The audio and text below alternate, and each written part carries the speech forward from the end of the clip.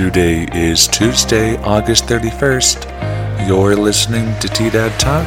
I'm your host, Ben Mandiel.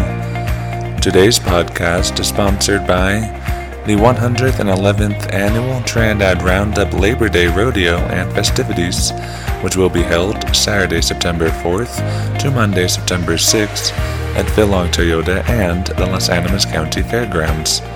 Tickets cost $5 for kids and $10 for adults. Online contest entry is open on KansasProRodeo.com. The weather is expected to be sunny with a high near 91 today.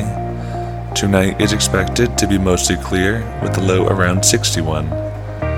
Now, here's the headlines for the day. A fatal car crash in Huerfano County last Saturday left one Walsenburg woman dead and two Walsenburg juveniles with minor injuries. Colorado State Patrol said the woman, Deborah Warner, was pronounced dead at the scene after being ejected from the Dodge Durango she was driving. As of Monday, the cause of the accident remained under investigation for speed, but drugs and alcohol were not considered a factor.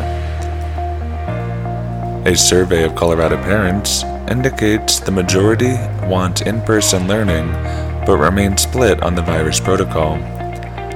A survey done by Magellan Strategies surveyed the opinions of 516 parents of K-12 students about COVID-19 policies in schools, vaccination requirements, and subjects of concern for students. Results show 79% of parents want their students to return to full-time in-person learning this year. It also found 53% of parents approved of the way their school district handled the coronavirus last year. Nearly $500 million in COVID relief was awarded to Colorado restaurants, bars, and food trucks through the Restaurant Revitalization Fund, approved by Congress in 2020. Some 1,700 establishments received relief, including Trinidad businesses, who saw some $490,000 through the fund.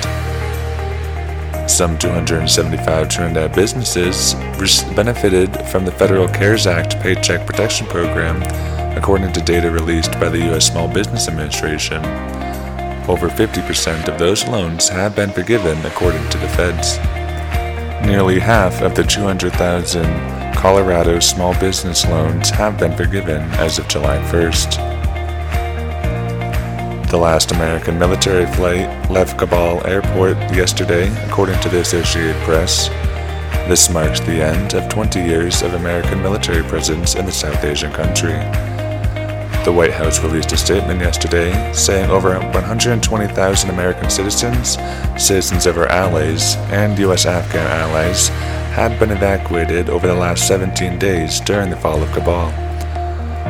The Council on Foreign Relations Conflict Tracker said nearly 111,000 civilians have been killed in country since 2009.